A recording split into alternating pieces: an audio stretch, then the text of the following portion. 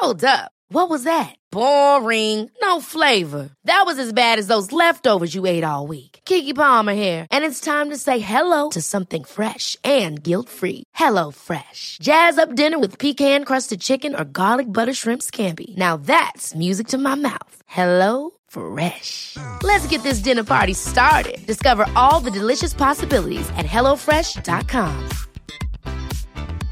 A lot can happen in the next 3 years. Like a chatbot may be your new best friend. But what won't change? Needing health insurance. United Healthcare Tri-Term Medical Plans are available for these changing times. Underwritten by Golden Rule Insurance Company, they offer budget-friendly, flexible coverage for people who are in between jobs or missed open enrollment. The plans last nearly 3 years in some states, with access to a nationwide network of doctors and hospitals. So for whatever tomorrow brings, United Healthcare Tri-Term Medical Plans may be for you. Learn more at uh1.com.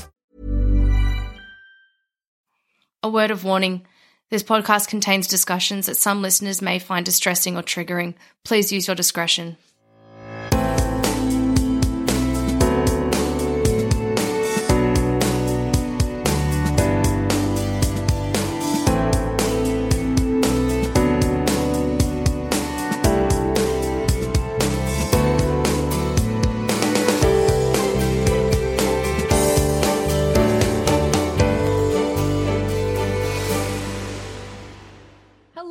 Welcome to Reclaim Me. My name is Madeline Heather, and today I am joined by a very special guest, Jess. Welcome. Hello. I'm so happy to have you on, Jess. Now, Jess and I have known each other for a while. Do you want to tell them a little bit about how we met a couple of years back? Yeah. We actually met at the pub, my local. Shout out Abbotsford. We can shout out to the Vic, surely. Yeah. Well, yeah, shout out Vic if you're listening. No, but yeah, just met by being locals at the same pub. Just got chatting, I guess, and same values, same sort of situation in a way, I guess. And I love Maddie's dog, so that's always a plus as well. I know, and I just moved to that area, and that pub became my local when my dog was a little tiny puppy. So it was kind of a ploy for me to make new friends in the area as well. I would just take this 12-week-old border collie to the pub, and then everyone would just pat him, and I would make friends that way. You want to make friends? Get a dog. 100%. But no, so we've known each other for a while. We've had many a beer together. And that's how I guess we met and became friends, and through the likes of social media and stuff have been able to stay connected during lockdown when no pubs are open. Yeah, definitely. So it's been really nice. But yes, do you want to tell the listeners a little bit about yourself? Where are you from? What do you do? I grew up in Queensland, actually, Bundaberg. Moved to Brizzy after school, studied biomedical science at uni, and then moved down to Melbourne 2017, so like 4 years ago. Just been working in the healthcare industry, like a medical secretary for a bunch of specialists, which I fucking love. Sorry, I'm not sure if I'm allowed to swear on this. Yeah, swear, go for it. And yeah, I'm kind of thinking about if I want to go back into study. It's not really sure what I want to do with my life at this stage, but just going with the flow, I guess. Absolutely. It's so relatable. I think after uni as well, I did the same thing. I went in and then I've kind of just hopped from job to job and kind of gone up a little bit, but it's kind of like, I don't know whether I want to go back or maybe try something completely different. Yeah, me too. Exactly. I love that. So you do have a story to tell. Do you mind telling us where you were in your life when your story begins? Yeah, so I was 21. I'm 26 now. I was living in Brisbane at the time, working in hospitality. I'd actually just left uni, like deferred. So again, I was kind of in that limbo of like, what do I want to do? Yeah, so you're just young, living it up, having fun with friends. Money's not the biggest problem in the world kind of thing. Your career's kind of on your mind, but you also want to just enjoy life as a 21-year-old. Literally. God, I miss being 21 so much. It was such a good time. Remember 21sts? Yes, and you didn't have to wear masks or it's no COVID or anything. Yeah, every other weekend there'd be a 21st birthday party, like a house party or a themed party. It was it was a solid year of drinking. Yeah, like 18th and 21st. That was the year. Absolutely. So you were in this time of your life, you're not studying at the moment and everything. What were you doing, I guess, when this event happened? I was actually down in Melbourne. So my favourite city in the world, which I'm so glad I live here now, even though we're in lockdown, it's like I'd rather be locked down in Melbourne than living anywhere else. But yeah, it happened in Melbourne. I was just visiting with like my two best friends who I don't think they'd been to Melbourne before. I'm not sure, but I was just so happy to show them like my favourite city. Yeah, so you'd all come here from Queensland together? Yeah, we got really cheap flights, so like $29 or something. I was actually like overseas and my best friend messaged me. She's like, there's $29 flights to Melbourne, like let's go. And then we booked them and yeah. Lovely. So what did you have planned for that weekend? I just wanted to show them around, like, I guess the touristy shit, like Hosier Lane, St Kilda, all of that sort of stuff, just have a good time. My best friend has a few friends from overseas that live down here, so we'd planned to meet up with them, which we did on the night of the event. Good times. Yeah, so you're looking forward to this weekend. You've been looking forward to it for a while because the tickets have been booked. And then, you get here and then what happened? Do you and the girls go out for a few drinks? Yeah, so we had planned to meet up in St Kilda at my friend's house for pre-drinks. And then the plan was just for her to take us out to like a bar or bars in Melbourne because we didn't really know where to go. And she took us to King Street, which like at the time I didn't know the reputation that King Street had. So I was just excited to go out in Melbourne, really. Yeah, and I guess for people who aren't aware, King Street is really close to the casino. It typically has a lot of strip clubs on it. It's not known for being the most highbrow of streets. They've got an increased crime rate for other areas of the city. And a lot of the clubs, I guess, around King Street specifically have a reputation for staying up very late and being a bit of a den. Bit of the old den, I would say. Yeah. So a lot of drug activity and obviously subsequent behaviours out in the streets and crime related to that. So it is not a bad street. It's just a higher crime street that you wouldn't typically, I think unless you're really going for a rave, you don't usually go to King Street or the strip club. Yeah, those are right. Absolutely. So you head into King Street and do you just enter like a bar or? Yeah, we went, I can't remember the name of the bar, but we went to a bar on King Street and we're just like drinking, dancing, having a good time, like left our beers on a table. I noticed the whole time there was a man like near us, I guess, or like in the same sort of proximity to us, watching us the whole time. And then just like being, I guess, naive 21-year-old, just not thinking anything of it. It's like why wouldn't I be loving life? I'm on holidays with my best friends. Yeah. And then I don't know, I guess like the next thing I know, I'm just kind of blackout. And actually I got separated from my mates at the start and I was looking for them like everywhere around the bar. I just couldn't find them. I was a little bit drunk. And then after about half an hour, this same guy that was like there the whole time, like approached me, and he's like saying how distressed I looked and offered to drive me to my friends because apparently he knew that they had left the bar or something. And he's like, oh, just like after you finish your drink, like I'll drive you and like take you to your friends. Finished my drink, I accepted, got in his car. That's when I blacked out. And then I've sort of got like bits where I came to, and I just remember him being like, I'll take you to your friends, I'll take you to your friends. And like, luckily, because I used to visit Melbourne like 2 or 3 times a year as a kid, so I know the city.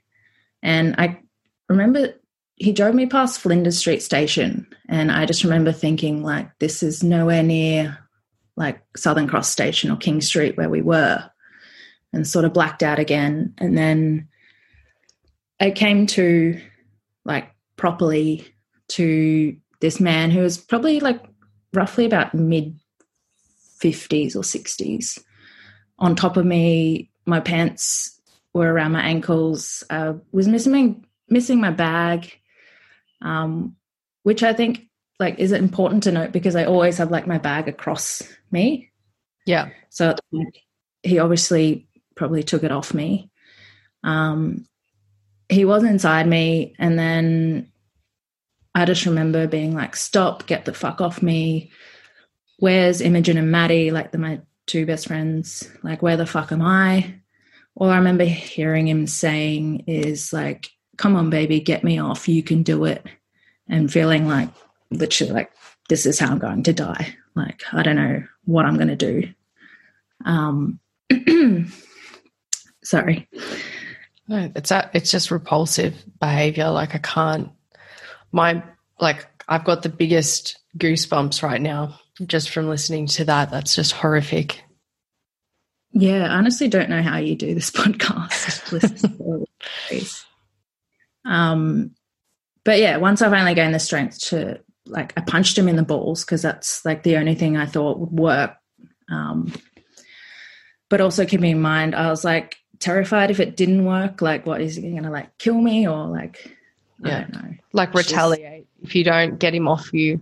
Are you just going to like poke the bear kind of thing? Literally. And then I jumped out of his car as fast as I could, left my bag, left my shoes. Luckily, my phone was in my pocket of my coat that I was still wearing, so I still had that, and then just ran as fast and as far as I could. And then I ended up in Burke Street McDonald's. Right. So I think I might have still been in shock because I can't remember the start of what happened next, but apparently I was just like pacing back and forth through McDonald's, like really stressed. And then there was this couple that was like just having a cheeseburger after a night out, like on their way home, saw me and approached me. And then I told them like what had happened. So they helped me, because I knew the city, obviously, like they helped me get into contact with my friends because my phone had actually died by that point. Walked me back to Southern Cross Station where my friends were waiting. They were a bit pissed at me because they thought I'd just like ditched them and like left. Yeah. And then, so because I left my bag in this guy's car as well, I thought I'd left my mum's house keys because we were staying at my mum's house, but she was in Queensland at the time. So I was like, couldn't find mum's house keys and I was really stressed. And then my best friend's just like, let's just book a hostel. Like we'll stay there tonight and we'll figure out everything tomorrow. Yeah. And then we got to the hostel. I was just like waiting for them to give us a room and stuff. And then I had to go to the toilet, like keeping in mind, like I still was just like barefoot, like in my jeans, whatever. Went to the toilet and realized I didn't have any underwear on. And then it all kind of like hit me at that point. And then I just kind of just had a full mental breakdown in the toilet. and then came out, and my friend's just like, what's wrong? And I was like, I think I've been raped. And then it was just like the hardest part, I think, for me is seeing or hearing like reactions from my loved ones when telling them, because like my best friend went outside, she was screaming like, what the fuck? And it's so true, because I think we care about these people so much, and you don't want to hurt them. And by owning your own truth and being honest about what's happened, you are going to hurt them. It's not your fault, but because they feel the same way about you, it's such a hard feeling, I think, that one to navigate, because you feel bad telling them or talking to people about it often because you know it's going to make them upset. Definitely. And my best friend's like the biggest empath you'll ever meet. So that it really hit her quite hard, which I hated. And that's the thing. It's like the guilt, but it took me a long time to realize that like it's not my fault kind of thing.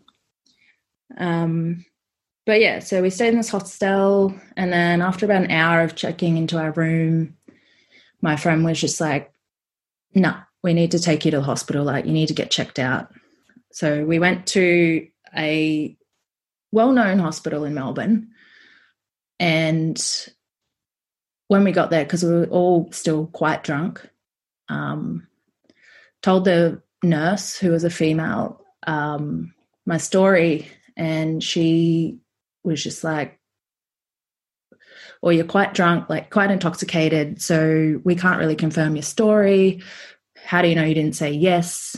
And stuff like that. It's just, I kind of zoned out after that, because I was just like, what the fuck? Like, you're meant to be a health professional.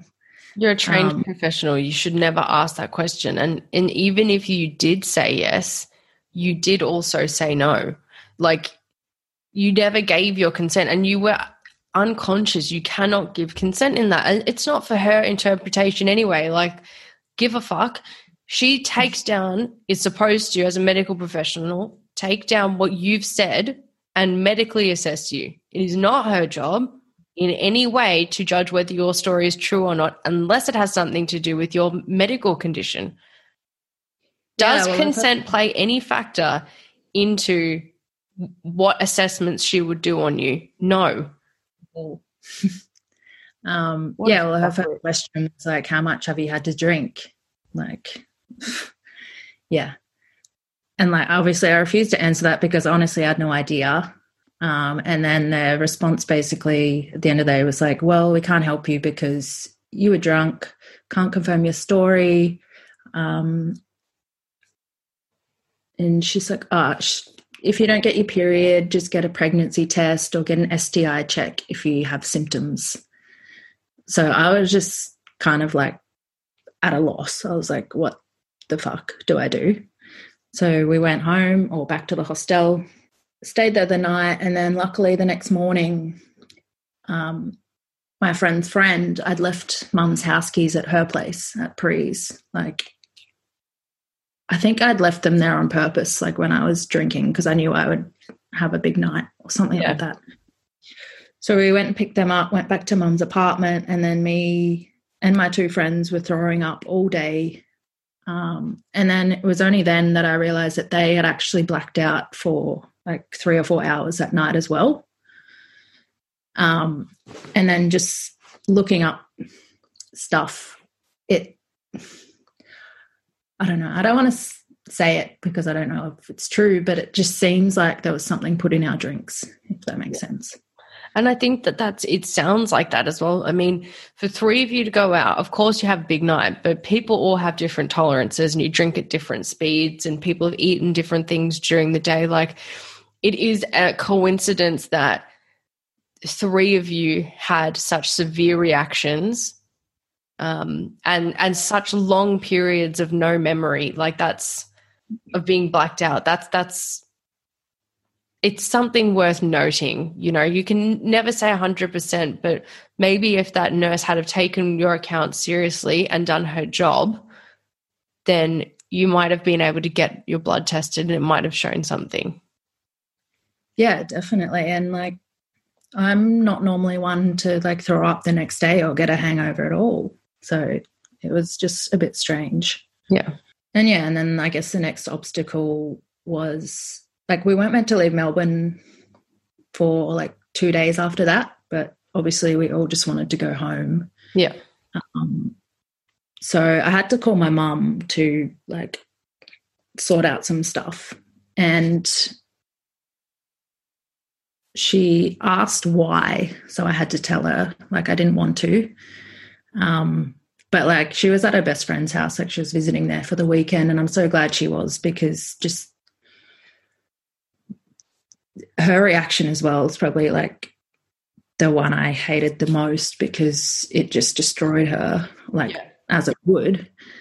And then I guess I'm glad I did in the end, because like she made me tell my dad and my brothers, which really did help. Like at the start, I guess the week after, just telling, because I've got 3 older brothers, so I had to tell this story like 4 times. Yeah. And I guess it got easier as I went along, but it was still just really hard. Yeah, absolutely. My experience was very different. We kind of kept it a secret. I think it was seen as quite shameful, so it wasn't something to share. I think they were protecting my brother as well. So yeah, and like at the time, like this was 2016, I guess, like being drunk and being raped was kind of like telling someone could go either way. Like they could either be like, well, it's your fault for being drunk, or they could be like supportive. Yeah, absolutely. You know? So, yeah, I just told the people I had to tell, which was like my close family and my roommates, and that was it. Yeah, and what were their reactions to you like? Well, my brother, my oldest brother, who's probably my most protective, is just like, what's his name? Like, I'm going to kill him. And I was like, you don't need to go to jail for this fuckwit. And then my other 2 brothers were really great. My dad called me every day for like a month just to like check in, which I guess like silver lining is I did see the other side of them, like the emotional sort of protective side of them. Yeah, absolutely. It kind of brought us closer together, like shit circumstances, but it's like try and take a positive out of it, I guess. Absolutely. And I think that's a really nice way to support somebody who's going through something like this as well. People ask me so often, like, what could I do to support somebody I know that's going through this? And I think that's one of the best ways, is just to keep checking in on them and to let them know that you're thinking about them. Like just getting a phone call every day or every couple of days is just so nice to know that you're on someone's mind. Yeah, definitely. Absolutely. Selling a little or a lot? Shopify helps you do your thing however you cha-ching. Shopify is the global commerce platform that helps you sell at every stage of your business. From the launch your online shop stage to the first real-life store stage, all the way to the did we just hit a million orders stage. Shopify is there to help you grow. Shopify helps you turn browsers into buyers with the internet's best converting checkout. 36% better on average compared to other leading commerce platforms. Because businesses that grow, grow with Shopify. Get a $1 per month trial period at shopify.com/work. Shopify.com/work. Ever catch yourself eating the same flavorless dinner 3 days in a row? Dreaming of something better? Well, HelloFresh is your guilt-free dream come true, baby. It's me, Keke Palmer. Let's wake up those taste buds with hot, juicy pecan-crusted chicken or garlic butter shrimp scampi. HelloFresh. Stop dreaming of all the delicious possibilities and dig in at HelloFresh.com. Let's get this dinner party started. There's never been a faster or easier way to start your weight loss journey than with PlushCare. PlushCare accepts most insurance plans and gives you online access to board-certified physicians who can prescribe FDA-approved weight loss medications like Wegovy and Zepbound for those who qualify. Take charge of your health and speak with a board-certified physician about a weight loss plan that's right for you. Get started today at plushcare.com/weight-loss. That's plushcare.com/weight-loss. plushcare.com/weight-loss. Hey, it's Ryan Reynolds, and I'm here with Keith, co-star of my upcoming film, If, only in theaters May 17th. Do you want to tell people the big news? All right, I'll do it. Sign up now and you'll get unlimited for $15 a month and 6 months of Paramount Plus Essential Plan on us. MintMobile.com/switch. Upfront payment of $45 equivalent to $15 per month. Unlimited over 40 gigabytes per month. Face lower speeds. Videos at 480p. Active Mint customers by 531.24 get 6 months of Paramount Plus Essential Plan. Auto renews after 6 months. Offer ends May 31st, 2024. Separate Paramount Plus registration required. Terms and conditions apply if rated PG. So you called your mum. Did you guys just organise to head back up to Brisbane? Yeah, we just changed our flights, flew back to Brizzy. Mum met me in Brisbane, like came and stayed for a few days. And then like the week after that, my dad came up and like stayed with me as well. My two best friends, their parents came and stayed with us as well, just to like check in and stuff. So that was really nice. That's really good. But I'm so sorry that that happened. And it's so horrific that following that, you weren't given the medical assistance that you should have been given, and you went to get help. And I guess the thing is, you can't assume that somebody's drunk unless you've done an alcohol test on them. So somebody could be presenting with drunken-like symptoms and have a head injury. And logically, you're in a hospital. I just feel like they have an obligation to help you. Exactly. But also, like, why does it matter how much you've had to drink? You know? That's exactly right. But if you've had too much to drink as well, that could be a medical problem. Or your drink could have been spiked. Like, these are legitimate things that probably should have been investigated anyway. And to say, just take a pregnancy test if you miss your period, and if you show symptoms for an STI, like, that is the stupidest medical advice I've ever heard. That's like just saying to somebody, why don't you just walk outside and see if you can get struck by lightning? It doesn't make sense. Like, skipping a period, does she know the frequency of your period? Does she know? No, because she didn't ask any questions. It's a dumb answer. And then to turn around and say an STD check, excuse me, how many of those don't show symptoms? Like, also, had an STD, so I don't even know what the symptoms are. I know. Is the fact that I don't have my period a symptom of an STD? Why is it up to you to decide? Like, this is just, I'm so sorry, because that would have been the first official person that you could have told who would have validated you and made you feel like you mattered, and someone to believe you, and that you were not given proper medical treatment, and that is just absolutely reprehensible. I think that's what made me not want to report it as well, because like, this person's meant to be helping me. It's like, what's going to happen if I report this to the police? Like, are they going to say the same thing? Like, that just added like unnecessary trauma. Absolutely. I could not agree more. Like, I want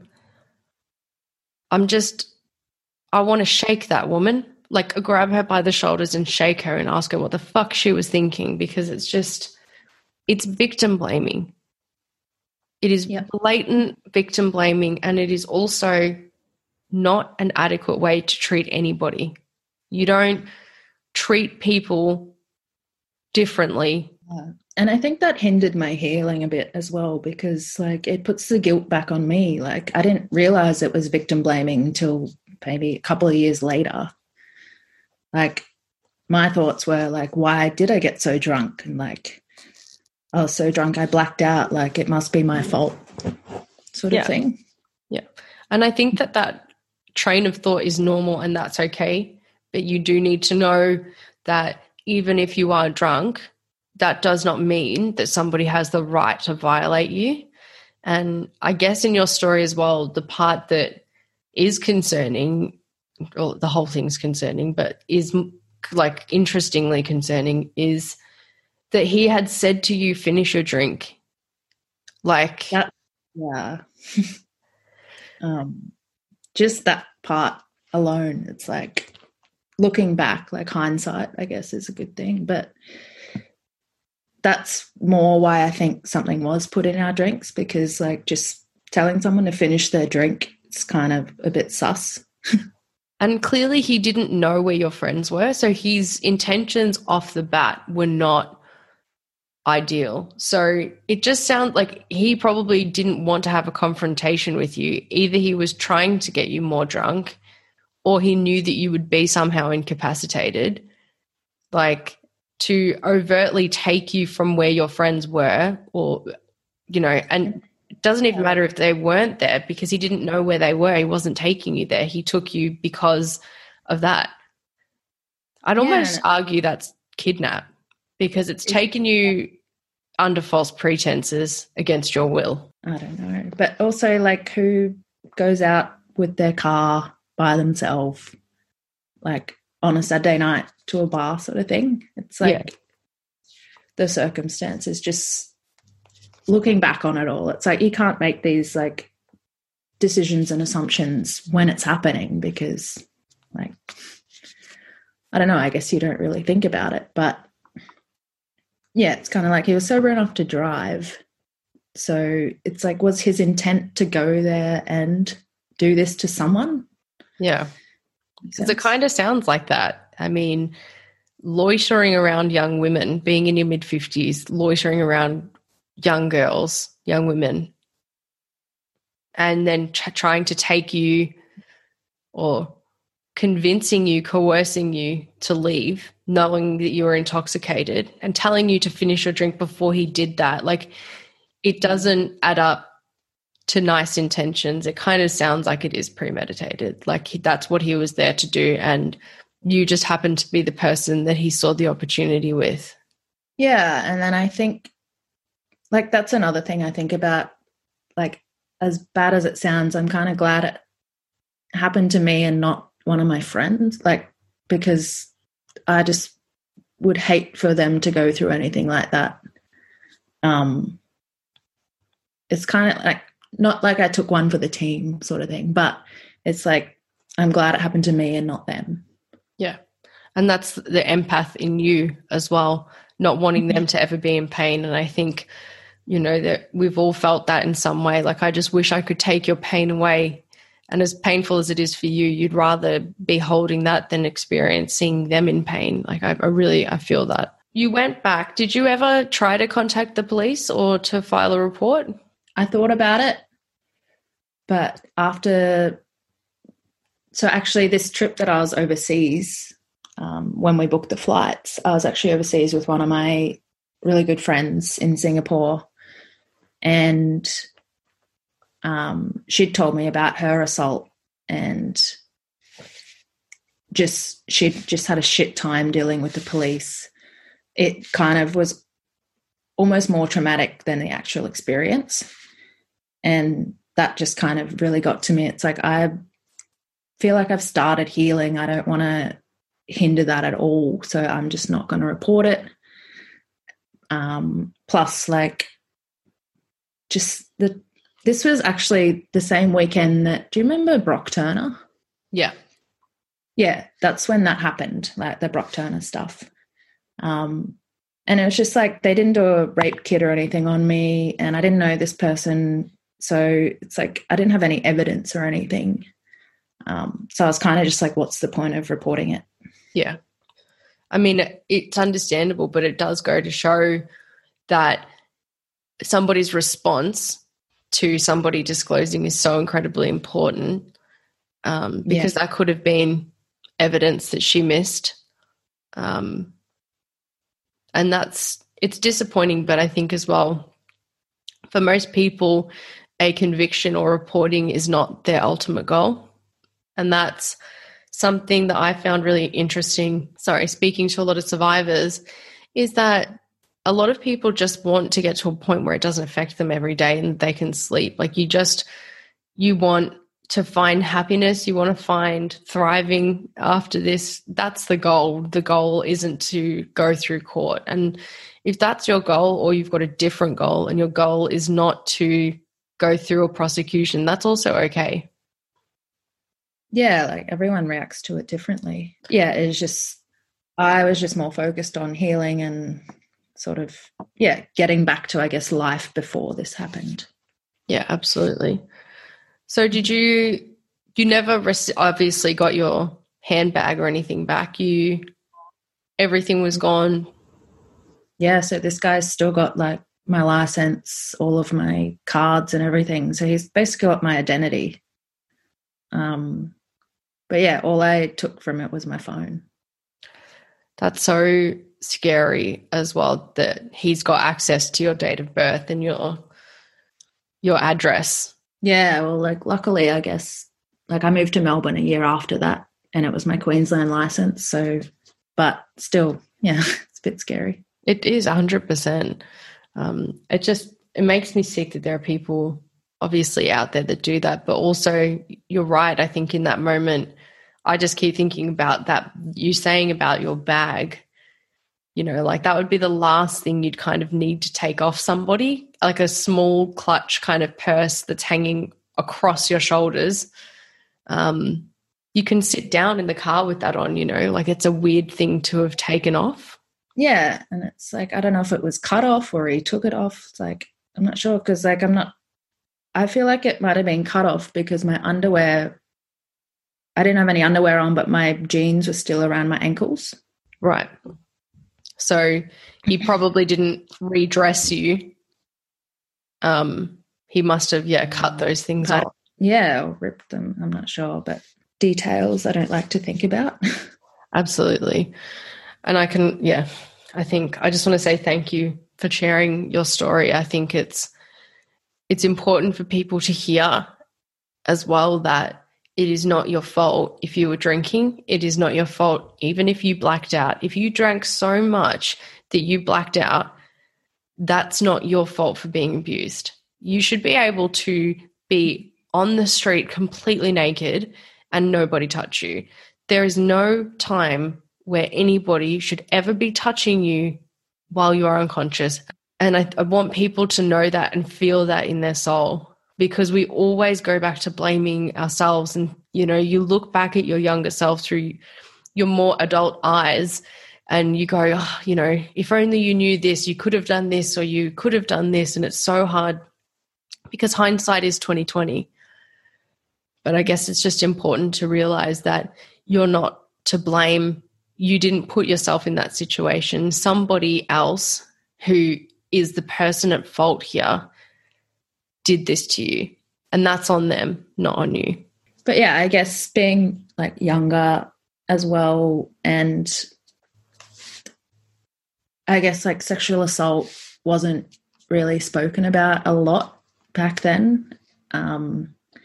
So it was just kind of like a weird period for me trying to navigate, I guess, how I was feeling and why I was feeling why I was and just what happened. Because like I remember like trying to find a psychologist afterwards, and the first one I went to I just didn't like at all, and then I just kind of gave up. So I never really spoke about it to anyone except for my close friends. And then it wasn't until maybe last year or the year before that I actually found a psych that I like, and which has properly started like my healing journey. So I'm glad that you found somebody that you connect with, and it's so important that you find somebody that you like. And I had a really similar experience. It took me a long time to find somebody, and the person that I found was actually through my employee assistance program. So, EAP, through my job, basically, I've got access to a big company that provides some services, and usually they're kind of generic and not very good, but that's where I found my psych. And it took a long time to find somebody that you feel comfortable with, and you've got to feel that connection. Yeah, well, I found mine through work as well, actually, because I worked for her as a secretary, like in allied health, and she just reminded me so much of my mum, but like as a psychologist. So she was really good. Absolutely, someone you can trust, and I think that's important.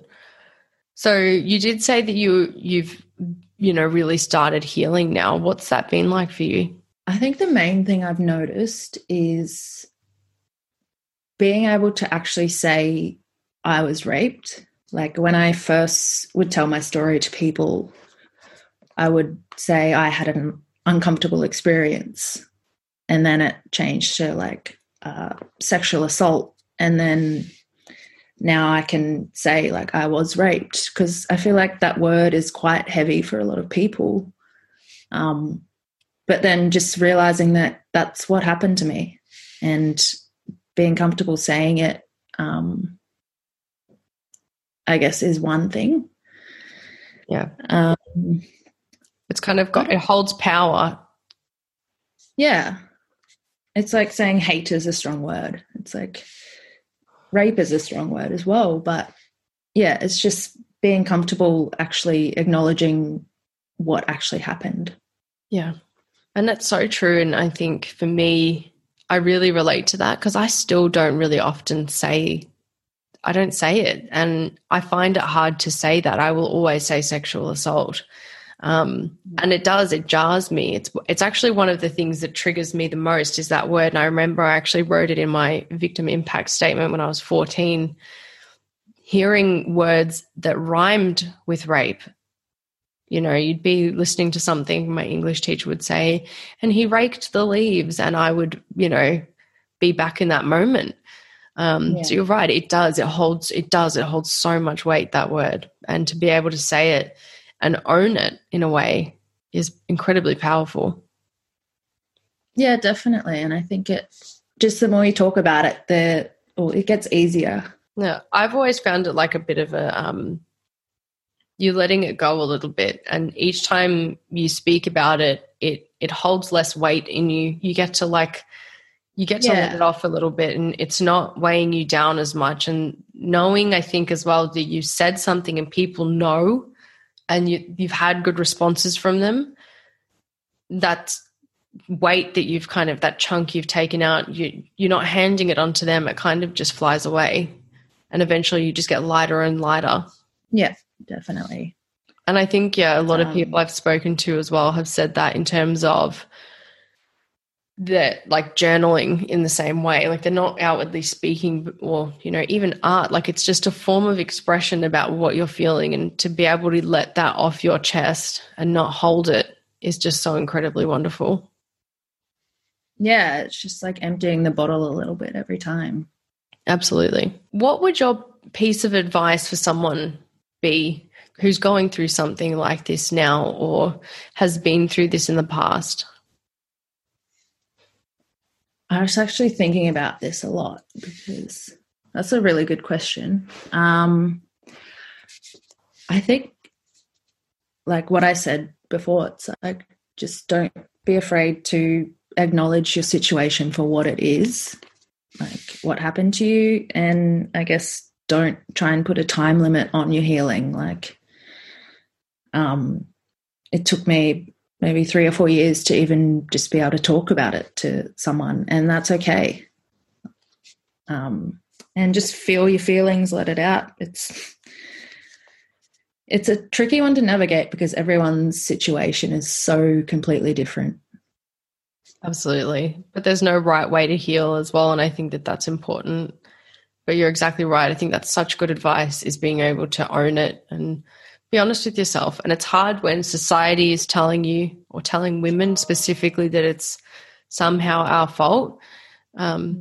To realize within yourself that it wasn't, I think is a great piece of advice. What helped me the most, I guess, is just having such a supportive and close-knit family and friend group. Just lean on your friends and your family when you need to. That's what they're there for.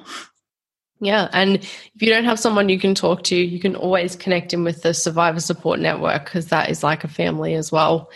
I know a lot of people are struggling at the moment with lockdown or finding friends to talk to. I went through a big period where a few years ago where I didn't really have many friends that I was close enough with to talk to about this stuff, and I wish I had that then. that's when I met you. But yeah, I would say definitely reach out, talk to people. There are people here that will listen.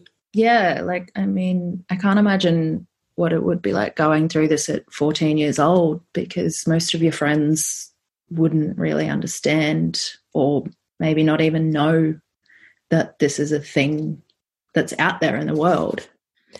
Yeah, I don't even think I fully understood for a long time. And I think if you looked at my behavior then, you would have thought it didn't affect me at all. But there was a lot going on underneath there that was confused. I think overtly I was an asshole. I was such a little shit.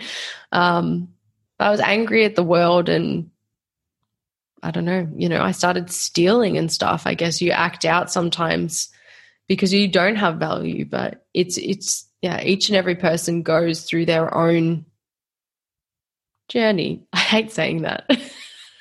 Journey is such a shit. It's so shit. It's so fluffy. A journey. It's not the journey, it's about the destination. Oh, Jesus Christ. I try not to be fluffy on here and be normal, but saying journey makes me cringe, but it is. A path. Yeah. Well, you process, I guess. I don't know. But yeah. My friend Gemma, who was on here the other day, we did a podcast about she's a counselor and she specializes in trauma, and she called it integrating instead of healing, and I thought that was really wonderful. Like, you've got these parts of your life, and this is never not going to be a part of your life, but you will find a way to live your life with this being in it, as opposed to, and you can integrate it with your life. You're never going to go to a psychologist and forget it. It's not, like Men in Black, but you can find ways to deal with things and for them to hurt less and less. And I just liked that term, integrating.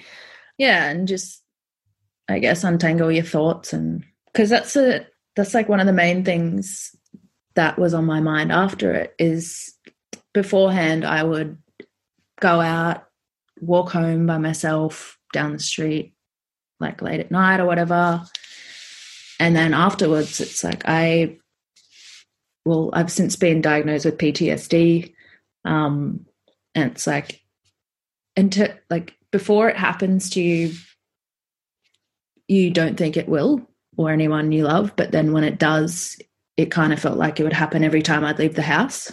And yeah, it's just really brought to the front of my mind, like, just the struggles that women go through every day. Yeah, and being now more alert and conscious of your own personal safety. And I think, it's a difficult thing to navigate that as well. And I think that's a really good point to make for people maybe who haven't experienced sexual violence. It is something that you feel is so far from you. Like, you think in your mind, I would never let that happen to me. I would never be in a situation where somebody would do that. I would never date a guy that would do something like that. Like, you say these things to yourself because you know that you're not an idiot. You're a smart, intelligent woman who has got her shit together. And I think that when something does happen, it's a huge shock, obviously. But I think we all felt like nothing would ever happen to us. We didn't wake up and think, it will at some point.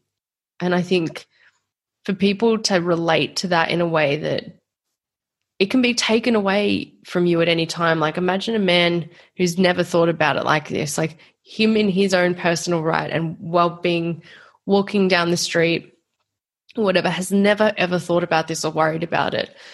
But you give it to, or posit it to somebody like that and say, what if it did? Like, I want you to put yourself in somebody else's shoes, and that's why we're outraged. And I think it's hard for a lot of people to understand because it seems so foreign. Definitely. And I think also I always wonder if this experience hadn't happened to me, if I would be as sort of passionate about this sort of stuff, if that makes sense. Like, it seems to have picked up in the last few years, like women's safety and rape culture and everything like that. It's just like shit circumstance that I had to, guess, come to terms with it in that way. But that's the other thing. It's just, I wonder when this would have happened if I didn't have this experience, if that makes sense. Yeah, I often think that as well. Like, would I be such a fierce advocate if it didn't happen to me? Would I be doing this podcast? Would I be doing a lot of things? And it's hard because you just don't know, you know, but it doesn't matter, I think, also in the same way, because being safe and hearing the stories of other women obviously breaks our hearts. We're incredibly empathetic people. So our outrage for other victims, I think, definitely would have led us to this space anyway. So I want to say thank you so much for coming on and sharing your story. I think it's going to be incredibly amazing for people to hear that. And I'm so sorry that you had to go through that, but I'm so happy to hear how you're working through it and how you're healing and getting to that point now. It's really wonderful. Yeah, well, I mainly wanted to do this as well because, like, listening to other survivor stories on your podcast has helped me a lot.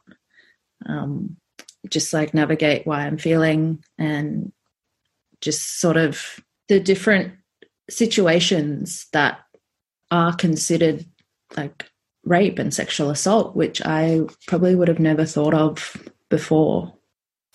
Absolutely. And I think in your circumstance as well, it's important to talk about, and there will be people out there that will really relate to what you've gone through, and this will help them. And I think that's an incredible thing. I know that it's been an incredibly difficult journey for you. And I know that even saying this and talking about it here has been really hard, but I appreciate how candid you were, and you definitely will have helped so many survivors. Yeah, or as they've helped me as well, and as you've helped me. Well, for now, this is Reclaim Me signing out. Bye. This content may have been distressing or triggering for some listeners. In Australia, for national crisis support, please contact Lifeline on 131114. For more resources, please see the show notes for this episode.